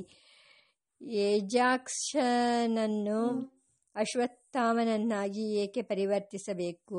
ಏಜಾಕ್ಸ್ ಆಗಿಯೇ ಏಕೆ ಉಳಿಯಬಾರದು? ಪ್ರೊಮೀಥಿಯಸ್ಸನನ್ನು ಮಾತರಿಶ್ವನೆಂದು ಏಕೆ ಹೇಳಬೇಕು? ಉಷರ್ ಬುಧನೆಂದು ಏಕೆ ಕರೆಯಬಾರದು? ಇಂಥವು ಪ್ರಶ್ನೆಗಳು. ಮುರಿದದ್ದಲ್ಲ, ಹರಿದದ್ದಲ್ಲ ವಾಗ್ವಾದ. ಇವಳ ತೋಡಿಗೆ ಯವಳಿಗೂಡಿಸಿ ನೋಡುವ ಪ್ರಕರಣಗಳು. ಅದರಲ್ಲಿ ಉಪಕಥೆಗಳು, ಕುಚೋದ್ಯಗಳು ಬರುತ್ತಿದ್ದವು. ಕೆಲವು ಪದಪ್ರಯೋಗಗಳು. ಬಿ.ಎಂ. ಶ್ರೀಕಂಠಯ್ಯನವರಿಗೂ ನನಗೂ ನಡೆದ ತರ್ಕ ಪ್ರಸಂಗಗಳಲ್ಲಿ ನನ್ನ ದೃಷ್ಟಿಯಿಂದ ಅತಿ ಮುಖ್ಯವಾದದ್ದು ಕನ್ನಡ ವ್ಯಾಕರಣವನ್ನು ಕುರಿತದ್ದು. ನಾವಿಬ್ಬರೂ ಬಹು ಚರ್ಚೆ ಮಾಡಿ ಒಟ್ಟಿಗೆ ಒಂದು ನಿರ್ಧಾರಕ್ಕೆ ಬಂದೆವು. ನಡೆಸು, ನಡೆಯಿಸು ಇತ್ಯಾದ್ಯನೇಕ ರೂಪಗಳಲ್ಲಿ ನಾವಿಬ್ಬರೂ ನಡೆಸು ಎಂಬ ರೂಪವನ್ನೇ ಬಳಸತಕ್ಕದ್ದು. ಮಿಕ್ಕ ಪ್ರಯೋಗಗಳು ತಪ್ಪೆಂದಲ್ಲ. ಕೆಲವು ಕಾರಣಗಳಿಂದ ನಡೆಸು ಅನುಕೂಲ. ಹಾಗೆಯೇ ಬರೆಯಿಸು, ಬರಿಸು, ಬರೆಸು ಮೊದಲಾದ ರೂಪಗಳಲ್ಲಿ ನಾವು ಬರಸು ಎಂಬುದನ್ನೇ ಬಳಸತಕ್ಕದ್ದು. ಇವು ಅನುಕೂಲ ದೃಷ್ಟಿಯಿಂದ. ಕಡಮೆ ಎಂಬ ರೂಪವನ್ನೇ ಬಳಸತಕ್ಕದ್ದು. ಕಡಿಮೆ ಎಂಬ ರೂಪಕ್ಕೆ ಸಮರ್ಥನೆ ಹೇಳಬಹುದು. ಆದರೆ ಕಡಮೆ, ಕಡ ಎಂಬುದರಿಂದ ಹೆಚ್ಚು ಅನುಕೂಲ. ಇಂಗ್ಲಿಷ್ ಭಾಷೆಯ ಪದಗಳನ್ನು ಉರ್ದು ಮೊದಲಾದ ಪದಗಳನ್ನು ಉಪಯೋಗಿಸುವಂತೆ ನಿರಾತಂಕವಾಗಿ ಉಪಯೋಗಿಸಬಹುದು. ಇಂಗ್ಲಿಶಿನಿಂದ ಬಂದ ಪಾರಿಭಾಷಿಕ ಟೆಕ್ನಿಕಲ್ ಪದಗಳನ್ನು ಹಾಗೆಯೇ ಅವು ಸಂಕೇತ ನಾಮಗಳಾಗಿದ್ದರೆ ಹೇಗೋ ಹಾಗೆ ಬಳಸಬಹುದು. ಕೋರ್ಟು ಎಂಬುದಕ್ಕೆ ಕೋರ್ಟು, ಎಲೆಕ್ಟ್ರಿಸಿಟಿ ಎಂಬುದಕ್ಕೆ ಎಲೆಕ್ಟ್ರಿಸಿಟಿ, ಹೆಲಿಕಾಪ್ಟರ್ ಎಂಬುದಕ್ಕೆ ಹೆಲಿಕಾಪ್ಟರ್, ಲಂಡನ್ನಿಗೆ ಲಂಡನ್ ಎನ್ನುವಂತೆ ಪಾರಿಭಾಷಿಕ ಪದಕ್ಕೆ ಕನ್ನಡದಲ್ಲಿಯೋ ಸಂಸ್ಕೃತದಲ್ಲಿಯೋ ಪ್ರತಿಪದವನ್ನು ತಯಾರು ಮಾಡಿ ಉಪಯೋಗಿಸುವೆಂದರೆ ಅದಕ್ಕೆ ನಮ್ಮ ಆಕ್ಷೇಪಣೆ ಇಲ್ಲ. ಇದು ಐಚ್ಛಿಕ ವಿಷಯ. ನಮಗೆ ಮುಖ್ಯವಾದ ಗುಣವು ಸೌಲಭ್ಯ, ಅರ್ಥದ ಸುಲಭತೆ, ಉಚ್ಚಾರಣೆಯ ಸುಲಭತೆ, ಲಿಪಿಯ ಸುಲಭತೆ. ಕನ್ನಡದಲ್ಲಿ ಎಷ್ಟೋ ಪದಪ್ರಯೋಗಗಳು ವ್ಯಾಕರಣಶಾಸ್ತ್ರದ ದೃಷ್ಟಿಯಿಂದ ತಪ್ಪೆಣಿಸಿದರೂ ಬಹುಕಾಲದ ಜನರೂಢಿಯಿಂದ ಅವಸರದ ಉಪಯೋಗಕ್ಕೆ ಅನುಕೂಲವಾಗಿದೆ. ಇಂಥ ಅಸಾಧು ಪ್ರಯೋಗಗಳು ಇಂಗ್ಲಿಷಿನಲ್ಲಿಯೂ ಹೇರಳವಾಗಿವೆ. ಆದರೆ ಇಂಗ್ಲಿಷ್ ವೈಯಾಕರಣಕಾರರು ಅವುಗಳನ್ನು ಸ್ಟರ್ಡಿ ಇಂಡೆಫೆನ್ಸಿಬಲ್ಸ್, ಬಲಿಷ್ಠವಾದ ಅಕ್ಷಮ್ಯಗಳು ಎಂದು ಅಂಗೀಕರಿಸಿಕೊಂಡಿದ್ದಾರೆ. ಈ ತತ್ವ ಕನ್ನಡಿಗರಿಗೂ ಅನುಕರಣೀಯವಾಗಿದೆ. ನಾವು ಕೂಡಿದ ಮಟ್ಟಿಗೂ ಶಬ್ದ ಸಂಪತ್ತನ್ನು ವೃದ್ಧಿ ಮಾಡಿಕೊಳ್ಳಬೇಕೇ ಹೊರತು ಕಡಿಮೆ ಮಾಡಬಾರದು. ಇದು ತಪ್ಪು, ಅದು ಅಶುದ್ಧ, ಇದು ಗ್ರಾಮ್ಯ, ಅದು ಅನ್ಯದೇಶೀಯ ಎಂದು ಮಾತುಗಳನ್ನು ತಳ್ಳಿಹಾಕುತ್ತಾ ಹೋದರೆ ಕಡೆಗೆ ಉಳಿಯುವುದು ನಮ್ಮ ಇಂದಿನ ಕೆಲಸಕ್ಕೆ ಹೇಗೆ ಸಾಕಾದೀತು? ಭಾಷಾ ವಿಷಯದಲ್ಲಿಯೂ ಉದಾರ ದೃಷ್ಟಿ ಅವಶ್ಯ. ಶ್ರೀಕಂಠಯ್ಯನವರ ಕನ್ನಡ ಮಾತು ತಲೆ ಎತ್ತುವ ಬಗೆ ಎಂಬ ಉಪನ್ಯಾಸ ಇಂದಿಗೂ ಉಪಯುಕ್ತವಾಗಿದೆ. ಕನ್ನಡದ ಉತ್ಸಾಹಿಗಳು ಅದರಲ್ಲಿ ವಿಚಾರಾರ್ಹವಾದ ಅಂಶಗಳನ್ನು ಗಮನಿಸಬೇಕೆಂದು ಬೇಡುತ್ತೇನೆ. ಹೊಂಗನಸುಗಳು ಎಂಬ ಚಿಕ್ಕ ಕವನ ಸಂಗ್ರಹ ಪ್ರಕಟವಾದಾಗ ನಾನು ಶ್ರೀಕಂಠಯ್ಯನವರಿಗೆ ಪತ್ರ ಬರೆದದ್ದು ಜ್ಞಾಪಕವಿದೆ. ಆಗ ಅವರು ಎಲ್ಲಿಯೋ ದೂರದಲ್ಲಿದ್ದರು. ನನ್ನ ಮಾತುಗಳಿಂದ ತಮಗೆ ಸಂತೋಷವಾಯಿತೆಂದು ಅವರು ಹೇಳಿದರು. ನಾನು ಏನು ಬರೆದಿದ್ದೆನೋ ಆ ಮಾತುಗಳು ಈಗ ಜ್ಞಾಪಕವಿಲ್ಲ. ಆದರೆ ಅಭಿಪ್ರಾಯ ಹೀಗೆ: ನೀವು ಅನೇಕ ಹೊಸ ಪ್ರಯೋಗಗಳನ್ನು ಮಾಡಿದ್ದೀರಿ. ನಿಮ್ಮ ಪಾಂಡಿತ್ಯದಿಂದಲೂ ಔಚಿತ್ಯ ವಿಚಕ್ಷಣೆಯಿಂದಲೂ ನಿಮ್ಮ ಪದ್ಯಗಳಿಗೆ ಓಜಸ್ಸು ಕಾಂತಿಯೂ ಬಂದಿವೆ. ಆದರೆ ಅವು ಸುಲಭವಾಗಿರುವ ಕಾರಣದಿಂದ ಹಾಗೆ ಬರೆಯುವುದು ಸುಲಭವೆಂದು ಅಸಂಸ್ಕೃತರು ಭ್ರಮಿಸಿ ಮೋಸ ಹೋದಾರು. ನೀವು ಕೆಲವು ರೂಢಿಯಾದ ನಿಯಮಗಳನ್ನು ಒತ್ತಟ್ಟಿಗಿಟ್ಟಿದ್ದೀರಿ. ನಿಮ್ಮಂತೆ ಪೂರ್ವ ಸಾಹಿತ್ಯ ಪರಿಜ್ಞಾನವಿರುವವರು ಮಾತ್ರ ಹಾಗೆ ಮಾಡಬಹುದು. ಇತರರು ನಿಯಮೋಲ್ಲಂಘನೆ ಮಾಡುತ್ತಾ ಹೋದರೆ ಸಾಹಿತ್ಯಕ್ಕೆ ಹಾನಿಯಾದೀತು. ನಾವು ಹಳೆಯ ನಿಯಮಕ್ಕೆ ಗುಲಾಮರಾಗಿರಬೇಕಾದದ್ದಿಲ್ಲ. ಹೊಸ ಭಾವನೆಗಳಿಗೂ ಹೊಸ ವಿಚಾರಗಳಿಗೂ ಹೊಂದುವಂತೆ ಹೊಸ ನುಡಿಗಟ್ಟು ಬೇಕೇ ಬೇಕಾಗುತ್ತದೆ. ಆದರೆ ಅದನ್ನು ಮಾಡುವವರು ಭಾಷಾಮರ್ಮಜ್ಞರಾಗಿ ವಿಚಾರವಂತರಾಗಿರಬೇಕು. ಛಂದಸ್ಸಿನ ವಿಷಯಕ್ಕೂ ಈ ನನ್ನ ಮಾತು ಅನ್ವಯಿಸಬೇಕಾದದ್ದು. ನಿಮ್ಮಂತೆ ಹಳೆಗನ್ನಡದ ಗ್ರಂಥಗಳನ್ನು, ಶಾಸನ ಸಾಹಿತ್ಯವನ್ನು, ನಾನಾ ಪ್ರಾಂತಗಳ ಭಾಷಾರೂಢಿಯನ್ನು ಪರಾಮರ್ಶೆ ಮಾಡಿ ಇಂಗ್ಲಿಷ್ ಸಾಹಿತ್ಯದ ಧೋರಣೆಯನ್ನು ಸ್ವಾಧೀನಪಡಿಸಿಕೊಂಡಿರುವಂಥವರು ನಿಜವಾದ ಮಾರ್ಗದರ್ಶಕರು. ಅವರನ್ನನುಕರಣೆ ಮಾಡಹೊರಡುವವರು ಆ ವಿಧವಾದ ಸಂಸ್ಕಾರ ಯೋಗ್ಯತೆಯನ್ನು ಸಂಪಾದಿಸಿಕೊಳ್ಳದೆ ಬರೆಯ ಹೊರಟರೆ ಆ ಬರವಣಿಗೆಗೆ ಹೊಂಗನಸುಗಳ ಕಳೆ ಬರಲಾರದು. ಇದು ಈ ಹೊತ್ತಿಗೂ ನನ್ನ ಅಭಿಪ್ರಾಯ. ಲಿಪಿ ಸುಧಾರಣೆ. ಬಿ.ಎಂ. ಶ್ರೀಕಂಠಯ್ಯನವರಿಗೂ ನನಗೂ ಅಭಿಪ್ರಾಯ ಭೇದ ಕಾಣಿಸಿದ ಇನ್ನೊಂದು ಸಂದರ್ಭ ಲಿಪಿ ಸುಧಾರಣೆಯದು.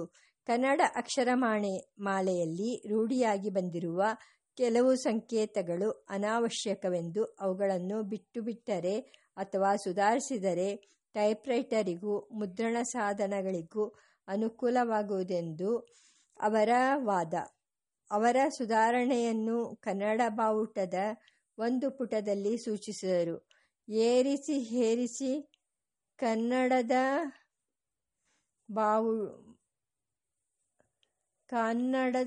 ಬಾವುಟ ಇತ್ಯಾದಿ. ಇದು ಅನಾವಶ್ಯಕ ಮಾತ್ರವೇ ಅಲ್ಲದೆ ಅನನುಕೂಲವೆಂದು ನನ್ನ ಪ್ರತಿವಾದ. ಬಹುಕಾಲದ ಅಭ್ಯಾಸವೇ ಒಂದು ಸೌಲಭ್ಯ. ಅದನ್ನು ತಪ್ಪಿಸಿ ಬೇರೆ ಹೊಸದೊಂದು ಅಭ್ಯಾಸವನ್ನು ಮಾಡಿಸುವುದು ಸುಲಭದ ಕೆಲಸವಲ್ಲ. ಹಳೆಯದರಿಂದ ಹೊಸದಕ್ಕೆ ಒಗ್ಗಿಕೊಳ್ಳುವುದು ಬೇಸರದ ಪ್ರಯತ್ನ. ಆ ಬೇಸರದಲ್ಲಿ ವ್ಯಾಸಂಗಿಯ ಉತ್ಸಾಹ ಕುಂದಿ ಹೋಗಬಹುದು. ಹೊಸ ತೀರಿನ ಬರವಣಿಗೆಯಲ್ಲಿ ಅಚ್ಚಾದ ಪುಸ್ತಕವನ್ನು ಓದಲು ಕಾಲ ಹೆಚ್ಚು ಹಿಡಿಯುತ್ತದೆ. ಅಂಥ ಕಾಲವ್ಯಯಕ್ಕೆ ತಕ್ಕ ಪ್ರತಿಫಲವಾದರೂ ಉಂಟೆ. ಟೈಪ್ರೈಟರ್, ಮಾನೋಟೈಪ್ ಮೊದಲಾದ ಯಂತ್ರಗಳಾದರೂ ಇಂಗ್ಲಿಷ್ ಶಿಲ್ಪಿಗಳಿಂದ ಅವರ ಭಾಷೆಗಳಿಗಾಗಿ ತಯಾರಾದವು. ಅಂಥ ಯಂತ್ರಶಿಲ್ಪಿಗಳು ಕನ್ನಡಿಗರಲ್ಲಿ ಹುಟ್ಟಿ ತಮ್ಮ ಚತುರತೆಯನ್ನು ಕನ್ನಡಕ್ಕಾಗಿ ಉಪಯೋಗಿಸಿದರೆ ರೂಢಿಯಲ್ಲಿರುವ ಕನ್ನಡ ಅಕ್ಷರ ರೂಪಗಳಿಗೆ ತಕ್ಕ ಯಂತ್ರಗಳನ್ನು ಅವರು ಅಳವಡಿಸಿಯಾರು. ಇದು ನನ್ನ ಪ್ರತಿವಾದ. ಕಳೆದ 30 ವರ್ಷಗಳಲ್ಲಿ ಇಂಥ ಮುದ್ರಣ ಯಂತ್ರ ಸುಧಾರಣೆ ನಡೆದಿದೆ. ಕನ್ನಡದಂತೆಯೇ ಜಟಿಲವೂ ಕಷ್ಟವೂ ಆದ ಅಕ್ಷರ ರೂಪಗಳುಳ್ಳ ಅರಬ್ಬಿ, ದೇವನಾಗರಿ, ತಮಿಳು, ತೆಲುಗು, ಇನ್ನೂ ಕಷ್ಟರೂಪಗಳಾದ ಚೀನೀಯ, ಜಪಾನೀಯ ಭಾಷೆಗಳಲ್ಲಿ ಟೈಪ್ರೈಟರ್, ಮಾನೋಟೈಪ್ ಯಂತ್ರಗಳು ತಯಾರಾಗಿವೆ. ಕನ್ನಡದಲ್ಲಿಯೇ ಈ ಯಂತ್ರಗಳು ತಯಾರಾಗಿ ಅನೇಕ ವೃತ್ತಪತ್ರಿಕೆಗಳು ಈಗ ಮಾನೋಟೈಪ್ ಮೊದಲಾದವುಗಳನ್ನು ಬಳಸುತ್ತಿವೆ. ಹೀಗೆ ಬಿ.ಎಂ. ಶ್ರೀಕಂಠಯ್ಯನವರ ಲಿಪಿ ಸಂಸ್ಕರಣಾ ಪ್ರಯತ್ನ ಅಷ್ಟಕ್ಕೆ ನಿಲ್ಲಬೇಕಾಯಿತು. ಸಾಂಪ್ರದಾಯಿಕ ಪಂಡಿತರ ಸ್ಥಾನ. ಬಿ.ಎಂ. ಶ್ರೀಕಂಠಯ್ಯನವರಿಗೂ ನನಗೂ ಎಷ್ಟೋ ತಕರಾರುಗಳು ಕಡೆಗೂ ತೀರ್ಮಾನಕ್ಕೆ ಬರದೆ ಉಳಿದುಕೊಂಡಿದ್ದವು. ಅವುಗಳ ಪೈಕಿ ಸಾಂಪ್ರದಾಯಿಕಮದಿಂದ ಬಂದಿರುವ ಸಂಸ್ಕೃತ ಕನ್ನಡ ಪಂಡಿತರುಗಳಿಗೆ ಸಲ್ಲಬೇಕಾದ ಸ್ಥಾನಮಾನಗಳ ಪ್ರಶ್ನೆ ಒಂದು. ಶ್ರೀಕಂಠಯ್ಯನವರ ವಾದ ಹೀಗೆ: 2 ಬೇರೆ ಬೇರೆ ಪಂಡಿತ ವರ್ಗಗಳು ಇರಬೇಕಾದದ್ದಿಲ್ಲ, ಅದು ಅನನುಕೂಲ. 2 ವರ್ಗಗಳು ಅಂದರೆ ಸಾಂಪ್ರದಾಯಿಕ ಪಂಡಿತರದು ಒಂದು, ವಿಶ್ವವಿದ್ಯಾನಿಲಯದಿಂದ ತಯಾರಾದವರದು ಇನ್ನೊಂದು. ನಮ್ಮ ವಿದ್ಯಾ ಇಲಾಖೆಯು ವಿಶ್ವವಿದ್ಯಾನಿಲಯವು ಹೊಸ ರೀತಿಯ MA ಮೊದಲಾದ ಪಂಡಿತರನ್ನು ಪ್ರೋತ್ಸಾಹಿಸಬೇಕು. ಸಾಂಪ್ರದಾಯಿಕ ಪಂಡಿತರನ್ನು ವಿಶ್ವವಿದ್ಯಾನಿಲಯವು ಹೆಚ್ಚಾಗಿ ಪ್ರೋತ್ಸಾಹಿಸಬೇಕಾಗಿಲ್ಲ. ಏಕೆಂದರೆ ವಿಶ್ವವಿದ್ಯಾನಿಲಯದ MAಗಳು ಕನ್ನಡವನ್ನು, ಸಂಸ್ಕೃತವನ್ನು ವಿಶೇಷವಾಗಿ ಅಧ್ಯಯನ ಮಾಡಿರುತ್ತಾರೆ. PhDಗಳು,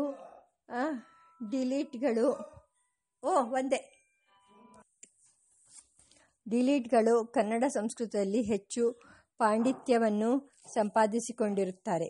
ಇಂಥವರನ್ನು ಹೈಸ್ಕೂಲುಗಳಲ್ಲಿಯೂ ಕಾಲೇಜುಗಳಲ್ಲಿಯೂ ಬೋಧಕರನ್ನಾಗಿ ನೇಮಿಸಿಕೊಳ್ಳುವುದರಿಂದ ಹೆಚ್ಚು ಪ್ರಯೋಜನ. ಇವರು ಕನ್ನಡ ಸಂಸ್ಕೃತಗಳನ್ನು ಹೇಳಿಕೊಡುವುದರಲ್ಲಿ ಇಂಗ್ಲಿಷ್ ಸಾಹಿತ್ಯದ ಸ್ವತಂತ್ರದ ವಿಚಾರಧೋರಣೆಯನ್ನು, ವಿಜ್ಞಾನದ ಸ್ವತಂತ್ರ ವಿಚಾರಧೋರಣೆಯನ್ನು ಅನುಸರಿಸಿ ಪಾಠ ಹೇಳಲಾಗುತ್ತದೆ. ನಮ್ಮ ಪ್ರಾಚೀನ ಪಂಡಿತರಿಂದ ಈ ಕೆಲಸ ನಡೆಯಲಾರದು. ಅವರು ಬರಿಯ ಮಾತಿನ ಅಧಿಕಾರಿಗಳು. ಆಡಂಬರದ ಶಬ್ದರಚನೆಯನ್ನು, ವ್ಯಾಕರಣವನ್ನು ಅವರು ಹೇಳಿಕೊಟ್ಟಾರು. ಆದರೆ ಇಂಗ್ಲಿಶಿನಿಂದಲೂ ವಿಜ್ಞಾನ ಗ್ರಂಥಗಳಿಂದಲೂ ಕನ್ನಡಕ್ಕೆ ವಾಕ್ಯ ಪರಿವರ್ತನೆ ಮಾಡಿಸುವುದಕ್ಕೂ, ಕನ್ನಡದಿಂದ ಇಂಗ್ಲಿಶಿಗೆ ಭಾಷಾಂತರ ಮಾಡಿಸುವುದಕ್ಕೂ ಪ್ರಾಚೀನ ಪಂಡಿತರು ಸಮರ್ಥರಲ್ಲ. ಅವರಿಗೆ ಇಂಗ್ಲಿಷ್ ತಿಳಿಯದಿರುವ ಕಾರಣದಿಂದ ಪ್ರಾಚೀನ ಪಂಡಿತರು ಇದ್ದುಕೊಳ್ಳಲಿ, ಅವರ ಜೊತೆಗೆ MA PhDಗಳು ಇದ್ದುಕೊಳ್ಳಲಿ. 2 ವರ್ಗಗಳಿಗೂ ಉದ್ಯೋಗ ಕಲ್ಪಿಸೋಣ ಎಂಬುದಾದರೆ ಅದು ಕಾರ್ಯಸಾಧ್ಯವಾದ ಯೋಚನೆಯಲ್ಲ. ಹಣ ಹೆಚ್ಚಾಗಿ ಬೇಕಾಗುತ್ತದೆ ಮತ್ತು 2 ವರ್ಗಗಳಿಗೂ ಘರ್ಷಣೆ ಹುಟ್ಟುತ್ತದೆ. ಹೀಗೆ ನೋಡಿದರೆ ಸ್ಕೂಲ್ ಕಾಲೇಜುಗಳ ಉದ್ಯೋಗದ ಬಗೆಗೆ ಒಂದೇ ಪಂಡಿತ ವರ್ಗವನ್ನು ಇರಿಸಿಕೊಳ್ಳುವುದು ಒಳ್ಳೆಯದು. ಆ ವರ್ಗ MA PhDಗಳದು. ಈ ವಾದಕ್ಕೆ ವಿರೋಧಿ ನಾನು. ನನ್ನ ವಾದ ಹೀಗೆ: ನಮ್ಮ ಭಾಷೆಯ ಬುಡ ಬೇರುಗಳಿರುವುದು ಪ್ರಾಚೀನ ಸಾಹಿತ್ಯದಲ್ಲಿ, ಅದರ ಅಚ್ಚುಕಟ್ಟಿರುವುದು ಪೂರ್ಣ ವ್ಯಾಕರಣದಲ್ಲಿ.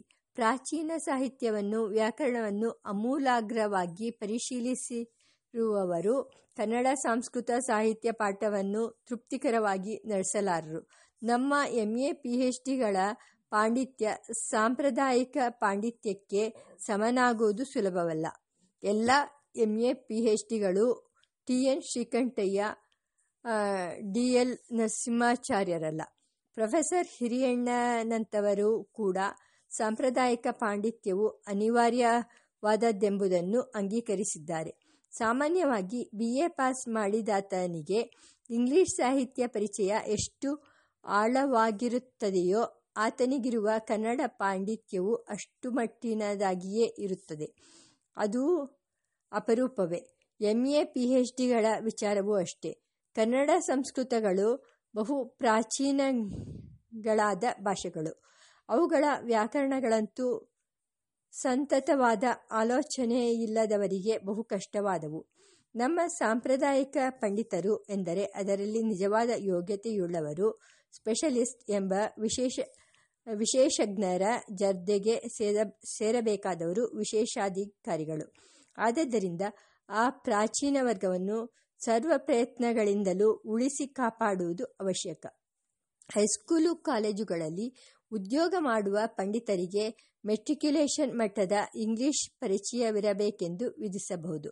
ಅಷ್ಟು ಮಟ್ಟಿನ ಇಂಗ್ಲಿಷ್ ಪಾಂಡಿತ್ಯವನ್ನು ಸಂಪಾದಿಸುವುದು ಅವರಿಗೆ ಶ್ರಮವಲ್ಲ. ಆಗ ಅವರು ಭಾಷಾಂತರೀಕರಣ ಪಾಠ ಕಲಿಸುವುದಕ್ಕೂ ಸಮರ್ಥರಾಗಿರುತ್ತಾರೆ. ನಮಗೆ ಮುಖ್ಯವಾಗಿ ಬೇಕಾದದ್ದು ಭಾಷೆ ಸಾಹಿತ್ಯಗಳ ಸಂಪ್ರದಾಯದ ಪರಿಜ್ಞಾನ. ಇದು ಸಾಂಪ್ರದಾಯಿಕ ಪಂಡಿತರಲ್ಲಿರುತ್ತದೆ. MA PhDಗಳಲ್ಲಿ ಅದು ಇದ್ದರೆ ಅವರಿಗೂ ಉದ್ಯೋಗ ದೊರೆಯಲಿ. ಆದರೆ ಎರಡೂ ವರ್ಗಗಳಿಗೂ ಪರಸ್ಪರ ಪ್ರತಿಸ್ಪರ್ಧೆ ಅವಶ್ಯವಿಲ್ಲ. ಈ ತಕರಾರು ಹಾಗೆಯೇ ಉಳಿದುಕೊಂಡಿತು. ಏತನ್ಮಧ್ಯೆ ಸಾಂಪ್ರದಾಯಿಕ ಪಾಂಡಿತ್ಯ ಕ್ಷೀಣಿಸುತ್ತಾ ಬಂತು. ಈ ಹೊತ್ತು ಪ್ರಾಚೀನ ಕನ್ನಡ ಪಂಡಿತರೆಂದು ಹೇಳಿಕೊಳ್ಳಲು ಅರ್ಹರಾದವರು ಕನ್ನಡ ದೇಶದಲ್ಲಿ ಎಷ್ಟು ಮಂದಿ ಇರಬಹುದು? ಈ ವಿಷಯದಲ್ಲಿ ಶ್ರದ್ಧಾಸಕ್ತಿಯುಳ್ಳವರು ಅವರು ಅಧಿಕಾರಸ್ಥರಾಗಿರುವ ಪಕ್ಷದಲ್ಲಿ ವಿಚಾರ ಮಾಡಲಿ. ಎಲ್ಲ ವಿಷಯಗಳಲ್ಲೂ ಪರಮ ನಿರ್ಣಾಯಕವಾದದ್ದು ಕಾಲ. ವಾದಗ್ರಸ್ತವಾದ ವಿಷಯಗಳಲ್ಲಿ ಗುಣ ಯಾವ ಪಕ್ಷದಲ್ಲಿದೆ, ಸತ್ಯ ಯಾವ ಪಕ್ಷದಲ್ಲಿದೆ ಎಂಬುದನ್ನು ಕಾಲವು ಪ್ರತ್ಯಕ್ಷಪಡಿಸುತ್ತದೆ. ಒಂದು ಕ್ಷಣದ ತೀರ್ಮಾನ, ಒಂದು ದಿನದ ತೀರ್ಮಾನ, ಒಂದು ವರ್ಷದ ತೀರ್ಮಾನ ಸರ್ವಕಾಲಕ್ಕೂ ಅನ್ವಯಿಸುವ ತೀರ್ಮಾನವಾಗಲಾರದು. ಲೋಕಕ್ಕೆ ಅನುಭವವಾದಂತೆಲ್ಲ ಯುಕ್ತಾಯುಕ್ತಗಳ ಸ್ವರೂಪ ತಾನಾಗಿ ಹೊರಗೆ ಬರುತ್ತದೆ. ಈ ಹೊತ್ತು ನಮ್ಮ ಪೂರ್ವ ಭಾಷಾ ಸಾಹಿತ್ಯ ಪಾಂಡಿತ್ಯ ಹಾಗೆ ರುಜುವಾತಿಗೆ ಬರುತ್ತಿದೆ. ಸಂಸ್ಕೃತ ದ್ವೇಷವಲ್ಲ. BM ಶ್ರೀಕಂಠಯ್ಯನವರು ಸಂಸ್ಕೃತದ ವಿಷಯದಲ್ಲಿ ಅಭಿಮಾನವಿಲ್ಲದವರೆಂದು, ದ್ವೇಷವುಳ್ಳವರೆಂದು ಕೆಲವು ಕಾಲ ಅಪಪ್ರಚಾರ ನಡೆದಿತ್ತು. ಇದಕ್ಕೆ ಕಾರಣ ಕೊಂಚವೂ ಇರಲಿಲ್ಲವೆಂದು ನಾನು ಹೇಳಲಾರೆ. ನಮ್ಮ ಕೆಲಮಂದಿ ಪೂರ್ವ ಕವಿಗಳ ಶೈಲಿಯಲ್ಲಿ ಅತಿ ಸಂಸ್ಕೃತವೆದ್ದು ಕಾಣುತ್ತದೆ. ರುದ್ರಭಟ್ಟನಲ್ಲಿ ಷಡಕ್ಷರಿಯಲ್ಲಿ ಇದು ಚೆನ್ನಾಗಿ ನಿದರ್ಶನಕ್ಕೆ ಬರುತ್ತದೆ. ಶ್ರೀಶೈಲಾದಿ ಪದ್ಯದಲ್ಲಿ ಮಾಳ್ಕೆ ಎಂಬುದೊಂದೇ ಕನ್ನಡ ಪದ. ಶ್ರೀಮನ್ನಾಗೇಂದ್ರ, ಅರಿರೌದ್ರಂಕರ ಮೊದಲಾದವೋ ಹಾಗೆಯೇ. ಇಂಥ ಶೈಲಿಯನ್ನು ಕುರಿತು ಟೀಕಿಸುವಾಗ ಶ್ರೀಕಂಠಯ್ಯನವರ ಧೋರಣೆ ಸ್ವಲ್ಪ ಕಹಿಯಾಗುತ್ತಿತ್ತು, ಉಗ್ರವಾಗುತ್ತಿತ್ತು. ಆ ಧೋರಣೆ ಸಂಸ್ಕೃತ ದ್ವೇಷದಿಂದ ಬಂದದ್ದು ಎಂದು ಸಂಸ್ಕೃತ ಅತ್ಯಭಿಮಾನಿಗಳಿಗೆ ತೋರಿದ್ದರೆ ಅದು ಆಶ್ಚರ್ಯವಲ್ಲ. ಆದರೆ ಒಂದು ಭಾಷಣದ ಆವೇಶ ಕ್ಷಣದ ಮಾತನ್ನು ಆಲೋಚಿಸಿ ಆಡಿದ ಮಾತೆಂದು ಗ್ರಹಿಸುವುದು ತಪ್ಪಾದೀತು. ಒಂದು ದಿನ ಮಧ್ಯಾಹ್ನ ಸುಮಾರು 3 ಗಂಟೆಯ ವೇಳೆಗೆ ನಾನು ಒಬ್ಬ ಮಿತ್ರರ ಮನೆಗೆ ಹೋದೆ. ಆ ಮಿತ್ರರು ಶ್ರೀ ವೈಷ್ಣವರು. ಅದು ಆತನ ಮಗಳ ಮದುವೆಯಾದ ಮಾರನೆಯ ದಿನ. ಆ ದಿನವೂ ಸಂಪ್ರದಾಯದ ಕ್ರಮದಲ್ಲಿ ಕೆಲವು ಶಾಸ್ತ್ರಕ್ರಿಯೆಗಳು ನಡೆಯಬೇಕಾಗಿತ್ತು. ಅದಕ್ಕಾಗಿ ವೈದಿಕ ಮಂಡಳಿ ಸೇರಿತ್ತು. ನಾನು ಆ ಮನೆಯ ಮೊಗಸಾಲೆಯ ಮೆಟ್ಟಿಲುಗಳನ್ನು ಹತ್ತಿ ಹೊಸ್ತಿಲು ದಾಟುವ ವೇಳೆಗೆ ಒಬ್ಬನೊಬ್ಬ ವೈದಿಕರು ತಮಿಳಿನಲ್ಲಿ ಆ ಶ್ರೀಕಂಠಯ್ಯನವರಿಗೆ ಸಂಸ್ಕೃತ ಎಂದರೆ ಆಗದಂತೆ ಎಂದು ಹೇಳಿದ್ದು ನನಗೆ ಕೇಳಿಸಿತು.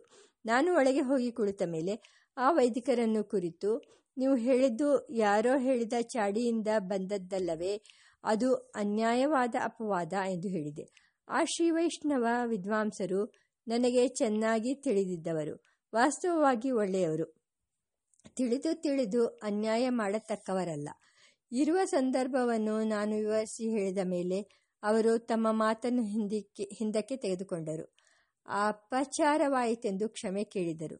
ಇದು ತೋರಿಸುತ್ತದೆ ಅಪಪ್ರಚಾರ ಎಷ್ಟು ದೂರ ಸಾಗಿತ್ತೆಂಬುದನ್ನು. 1928ರಲ್ಲಿ ನಾನು ಬೆಂಗಳೂರು ಸೆಂಟ್ರಲ್ ಕಾಲೇಜಿನ ಕರ್ನಾಟಕ ಸಂಘದಲ್ಲಿ ಸಾಹಿತ್ಯ ಮತ್ತು ವಿಜ್ಞಾನ ಎಂಬ ವಿಷಯವಾಗಿ ಒಂದು ದಿನ ಉಪನ್ಯಾಸ ಮಾಡಿದೆ. ನನ್ನಲ್ಲಿ ತುಂಬ ಅಭಿಮಾನವಿಟ್ಟಿದ್ದ AR ಕೃಷ್ಣಶಾಸ್ತ್ರಿಗಳವರು ಅದನ್ನು ಬರೆದು ಪ್ರಬುದ್ಧ ಕರ್ನಾಟಕ ಪತ್ರಿಕೆಯಲ್ಲಿ ಪ್ರಕಟಪಡಿಸಿದರು. ಅದರಲ್ಲಿ ಶೆಲ್ಲಿ ಕವಿಯ ಪ್ರೊಮಿಥಿಯಸ್ ಅನ್ಬೌಂಡ್ ಎಂಬ ಮಹಾಕಾವ್ಯದಿಂದ ಕೆಲವು ಪಂಕ್ತಿಗಳನ್ನು ಉದಾಹರಣೆಯಾಗಿ ಕೊಟ್ಟಿದ್ದೆ. ಇಂಗ್ಲಿಷಿನಲ್ಲಿ ವಾಕ್ಯಗಳನ್ನು ಹೇಳಿದ ಬಳಿಕ ಆ ಕ್ಷಣ ಅಲ್ಲಿ ನನ್ನ ಮನಸ್ಸಿಗೆ ಹೊಳೆದಂತೆ ಕನ್ನಡದ ತರ್ಜುಮೆಯನ್ನು ಹೇಳಿದ್ದೆ. ಇದರಲ್ಲಿ ಸಂಸ್ಕೃತ ಮಾತುಗಳು ಹೆಚ್ಚಾಗಿದ್ದವು. ಕೆಲವು ಕಾಲದ ತರುವಾಯ, ಬಹುಶಃ 1932ರಲ್ಲಿ ನನ್ನ ಜೀವನ ಸೌಂದರ್ಯ ಮತ್ತು ಸಾಹಿತ್ಯ ಎಂಬ ಉಪನ್ಯಾಸ ಸಂಗ್ರಹದ ಪುಸ್ತಕದಲ್ಲಿ ಮೇಲಿನ ಉಪನ್ಯಾಸವನ್ನು ಸೇರಿಸಿತ್ತು. ಆದರೆ ಇದರಲ್ಲಿ ಶೆಲ್ಲಿಯ ವಾಕ್ಯಗಳ ಭಾಷಾಂತರವನ್ನು ಬದಲಾಯಿಸಿದ್ದೆ. ಈಗ ಸಂಸ್ಕೃತಕ್ಕೆ ಬದಲಾಗಿ ಕನ್ನಡ ಮಾತುಗಳನ್ನು ಹೆಚ್ಚಾಗಿ ಬಳಸಿದ್ದೆ. ಈ ಗ್ರಂಥದ ಅಚ್ಚು ಕರಡು ಪ್ರೂಫ್ಗಳನ್ನು ಓದಿದವರು ಕೃಷ್ಣಶಾಸ್ತ್ರಿಗಳವರು. ಅವರು ನಾನು ಮಾಡಿದ್ದ ಬದಲಾವಣೆಗಳನ್ನು ಒಪ್ಪಲಿಲ್ಲ. ಮೊದಲಿನ ಸಂಸ್ಕೃತ ಭೂಯಿಷ್ಠವಾದ ಅನುವಾದವೇ ಸೊಗಸೆಂದರು. ಅವರಿಗೂ ನನಗೂ ಕೊಂಚ ವಾಗ್ವಾದ ನಡೆಯಿತು. ಕೊನೆಗೆ ನಾವಿಬ್ಬರೂ ಈ ತಕರಾರನ್ನು BM ಶ್ರೀಕಂಠಯ್ಯನವರಿಗೊಪ್ಪಿಸಿ ಅವರ ತೀರ್ಮಾನವನ್ನು ಅಂಗೀಕರಿಸತಕ್ಕದ್ದೆಂದು ನಿಶ್ಚಯಿಸಿಕೊಂಡೆವು. ಶ್ರೀಕಂಠಯ್ಯನವರು ನಮ್ಮಿಬ್ಬರ ವಾದಗಳನ್ನು ಕೇಳಿದರು. ಬಳಿಕ ಮನೆಯೊಳಗಿಂದ ಫಲಾಹಾರ ಸಾಮಗ್ರಿಗಳನ್ನು ತರಿಸಿ, ನೀವಿಬ್ಬರೂ ಇದನ್ನು ಸೇವಿಸೋಣವಾಗಲಿ, ನಾನು ಏಕಾಂತದಲ್ಲಿ ಆಲೋಚನೆ ಮಾಡಿ ಬರುತ್ತೇನೆ ಎಂದು ಹೇಳಿ ಪ್ರೂಫಿನೊಡನೆ ತಮ್ಮ ಮಲಗುವ ಕೋಣೆಯೊಳಕ್ಕೆ ಹೋದರು. 15-20 ನಿಮಿಷವಾದ ಮೇಲೆ ನಾವಿದ್ದ ಕಡೆಗೆ ಬಂದು ತೀರ್ಮಾನ ಹೇಳಿದರು. ಅದು ಕೃಷ್ಣಶಾಸ್ತ್ರಿಗಳ ಪರವಾಗಿ. ಶೆಲ್ಲಿಯ ವಾಕ್ಯಗಳಲ್ಲಿ ತೇಜಸ್ಸು ಓಜಸ್ಸು ಪೂರ್ಣವಾಗಿದೆ. ಅವುಗಳನ್ನು ನಮ್ಮ ಭಾಷೆಗೆ ತರಬೇಕಾದರೆ ಸಂಸ್ಕೃತವಿಲ್ಲದೆ ಸಾಧ್ಯವಿಲ್ಲ. ಅದರಂತೆಯೇ ಈಗ ಆ ವಾಕ್ಯ ನಿಂತಿದೆ. ಶ್ರೀಕಂಠಯ್ಯನವರಿಗೆ ಸಂಸ್ಕೃತದಲ್ಲಿ ಪೂರ್ಣ ಅಭಿಮಾನವಿತ್ತು. ಅವರು ಅನೇಕ ಪದ್ಯ ಭಾಗಗಳನ್ನು, ಮಹಾಭಾರತದ ಕೆಲವು ಭಾಗಗಳನ್ನು ನನ್ನಿಂದ ಓದಿಸಿ ಆ ಸಾಹಿತ್ಯದ ಹಿರಿಮೆಯನ್ನು ಬಾಯಿ ತುಂಬ ಕೊಂಡಾಡಿದ್ದಾರೆ. ವಾಗ್ಮಿತೆ. ಮೊದಮೊದಲು ಕನ್ನಡದಲ್ಲಿ ಭಾಷಣ ಮಾಡಲೊಲ್ಲೆನೆಂದು ಭಾಷಣ ಮಾಡಲಾರೆನೆಂದು ಹೇಳಿ ವೆಂಕಟನಾರಾಯಣಪ್ಪನವರೊಡನೆ ನಿಷ್ಠೂರ ಕಟ್ಟಿಕೊಂಡ BM ಶ್ರೀಕಂಠಯ್ಯನವರು ಬರಬರುತ್ತಾ ಕನ್ನಡದ ಅಭಿಮಾನದ ಆವೇಶದಿಂದ 2-3 ಗಂಟೆಗಳ ಕಾಲ ಕನ್ನಡದಲ್ಲಿ ಅವಿಚ್ಛಿನ್ನವಾಗಿ ಮಾತನಾಡಿ NS ಸುಬ್ಬರಾವ್ ಮೊದಲಾದ ಸ್ನೇಹಿತರುಗಳಿಂದ ಹರಿಕಥಾ ಕಾಲಕ್ಷೇಪವೆಂದು ಹಾಸ್ಯ ಮಾಡಿಸಿಕೊಂಡರು. ಕಡೆಗೆ 5 ಗಂಟೆಗಳಷ್ಟು ದೀರ್ಘಕಾಲ ಪ್ರವಾಹ ಧೋರಣೆಯಿಂದ ಭಾಷಣ ಮಾಡುವವರಾದರು. ರಾಯಚೂರಿನಲ್ಲಿ ಅವರ ಭಾಷಣವನ್ನು 3/4 ಗಂಟೆ ಕೇಳಿದ ಮೇಲೆ ನಾನು, ಒಬ್ಬ ಸ್ನೇಹಿತರು ಉಪಹಾರಕ್ಕೆಂದು ಹೊರಕ್ಕೆ ಬಂದು ಮುಗಿಸಿಕೊಂಡು ಒಳಗೆ ಹೋಗಿ ಇನ್ನೂ ಭಾಷಣ ನಡೆಯುತ್ತಿದ್ದದ್ದನ್ನು ನೋಡಿ ಮತ್ತೆ ಉಪಹಾರಕ್ಕಾಗಿ ಹೋಗಿ 1 ಗಂಟೆಯಾದ ಮೇಲೆ ಸಭೆಗೆ ಹಿಂದಿರುಗಿದೆವು. ಭಾಷಣ ನಡೆಯುತ್ತಲೇ ಇತ್ತು. ವಿಷಯ ಹರಿಹರನ ರಗಳೆ. BM ಶ್ರೀಕಂಠಯ್ಯನವರು ಕನ್ನಡದಲ್ಲಿ ಒಳ್ಳೆಯ ವಾಗ್ಮಿ. ನನ್ನ ಸ್ವಂತ ಅಭಿಪ್ರಾಯದಲ್ಲಿ ಅವರ ಇಂಗ್ಲಿಷ್ ಭಾಷಣ ಇನ್ನೂ ಗಂಭೀರವಾದದ್ದಾಗಿ ರಸವತ್ತಾಗಿರುತ್ತಿತ್ತು. ಇಂಗ್ಲಿಷ್ ಭಾಷೆಯಲ್ಲಿಯ ಪದಗಳ ಮರ್ಜಿ ಅವರಿಗೆ ಸಹಜವಾದದ್ದೋ ಎನ್ನಿಸುವಂತೆ ಸ್ವಾಧೀನವಾಗಿತ್ತು. ಪದಗಳ ಮತ್ತು ಪದಪ್ರಯೋಗಗಳ ನವುರುಗಳನ್ನು ತಿಳಿದು ವಾಕ್ಯ ರಚನೆ ಮಾಡುತ್ತಿದ್ದರು. ಅವರು ಲಾ ವ್ಯಾಸಂಗ ಮಾಡಿದ್ದರಿಂದ ಆ ಶಾಸ್ತ್ರದ ಲ್ಯಾಟಿನ್ ಪರಿಭಾಷೆ ಅವರಿಗೆ ಚೆನ್ನಾಗಿ ತಿಳಿದಿತ್ತು. ಒಂದು ಸಾರಿ ರಾಯಚೂರಿನ ಸಾಹಿತ್ಯ ಸಮ್ಮೇಳನದಲ್ಲಿ ಎಂದು ನನ್ನ ಜ್ಞಾಪಕ, ಅಲ್ಟ್ರಾವೈರಸ್ ಎಂಬ ಮಾತನ್ನು ಒಬ್ಬ ಸದಸ್ಯರು ಉಪಯೋಗಿಸಿದರು. ಅದು ಅಪಪ್ರಯೋಗವೆಂಬುದನ್ನು ಶ್ರೀಕಂಠಯ್ಯನವರು ಒಂದು ವ್ಯಾಖ್ಯಾನದಲ್ಲಿ ತೋರಿಸಿಕೊಟ್ಟರು.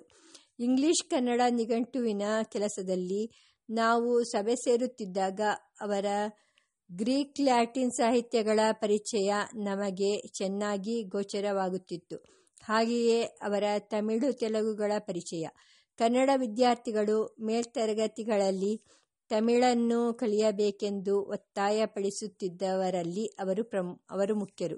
ಒಂದು ಸಾರಿ ಅವರು ಸೆಂಟ್ರಲ್ ಕಾಲೇಜಿನ ಕರ್ನಾಟಕ ಸಂಘದ ಆಶ್ರಯದಲ್ಲಿ ತಮಿಳು ಮಹಾಕವಿ ತಿರುವಳ್ಳುವರ್ ಅವರನ್ನು ಕುರಿತು ಬಹು ಸೊಗಸಾದ ಉಪನ್ಯಾಸ ಮಾಡಿದರು. ನಾನು ಅದಕ್ಕೆ ಮನಸೋತು ಆ ಭಾಷಣದ ಗುರುತಿಗಾಗಿ ನನ್ನ ಪಾಕೆಟ್ ಬುಕ್ಕಿನಲ್ಲಿ ಒಂದು ಪಂಕ್ತಿಯನ್ನು ಬರೆಸಿಕೊಂಡೆ. ಒಂದು ಸೊಗಸಾದ ತಿರುವಳ್ಳುವರ್ ಪದ್ಯವನ್ನು ಬರೆದುಕೊಟ್ಟರು. ಶ್ರೀಕಂಠಯ್ಯನವರ ಇಂಗ್ಲಿಷ್ ವಾಗ್ಮೀಯತೆಯನ್ನು ಕುರಿತು ಹೇಳಹೊರಟೇನಷ್ಟೆ. ಒಂದು ಸಾರಿ ಅವರು ಮಿಥಿಕ್ ಸೊಸೈಟಿಯ ಡಾಲಿ ಮೆಮೋರಿಯಲ್ ಹಾಲ್ನಲ್ಲಿ the burden of the prophets, ದೈವ ಪ್ರವಾದಿಗಳ ಪಲ್ಲವಿ ಎಂಬ ಶೀರ್ಷಿಕೆಯಲ್ಲಿ 4-5 ಉಪನ್ಯಾಸಗಳನ್ನು ಕೊಟ್ಟರು.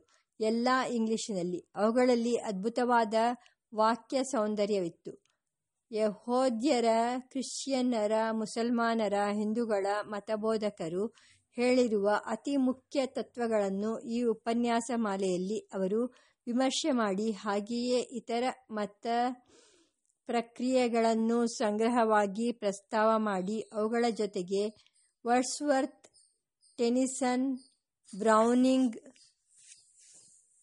ರೂಪರ್ಟ್ ಬ್ರೂಕ್ ಮೊದಲಾದ ಆಧುನಿಕ ಕವಿಗಳವರೆಗೂ ಭಗವದ್ ವಿಷಯದಲ್ಲಿಯೂ ಜೀವ ಭವಿಷ್ಯದ ವಿಷಯದಲ್ಲಿಯೂ ಇರುವ ತತ್ವ ಪ್ರತಿಪಾದನೆಗಳನ್ನು ಸಂಗ್ರಹಿಸಿ ಮನುಷ್ಯ ಜೀವನದ ಉದಾತ್ತ ಸ್ವರೂಪವನ್ನು ನಿದರ್ಶನ ಮಾಡಿಕೊಟ್ಟರು.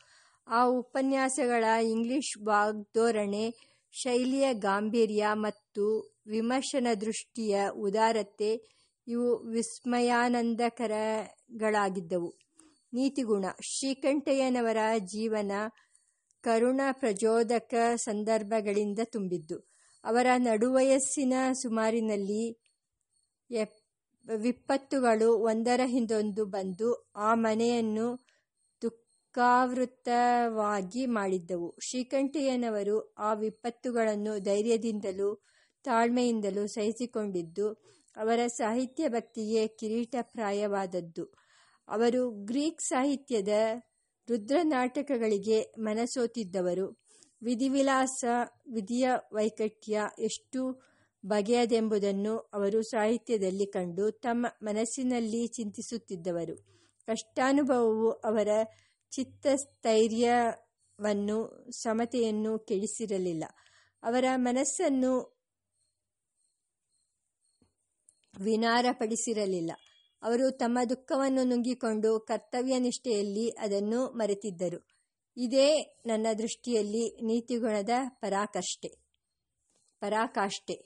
ಶ್ರೀಕಂಠಯ್ಯನವರು ಸ್ವಾಭಾವಿಕವಾಗಿ ಸರಳರು, ನಿಷ್ಕಲ್ಮಷರು, ಉದಾರಿಗಳು. ಇತರರಿಗೆ ಸಹಾಯವಾಗುವುದರಲ್ಲಿ ಅವರಿಗೆ ಸಂತೋಷವಾಗುತ್ತಿತ್ತು.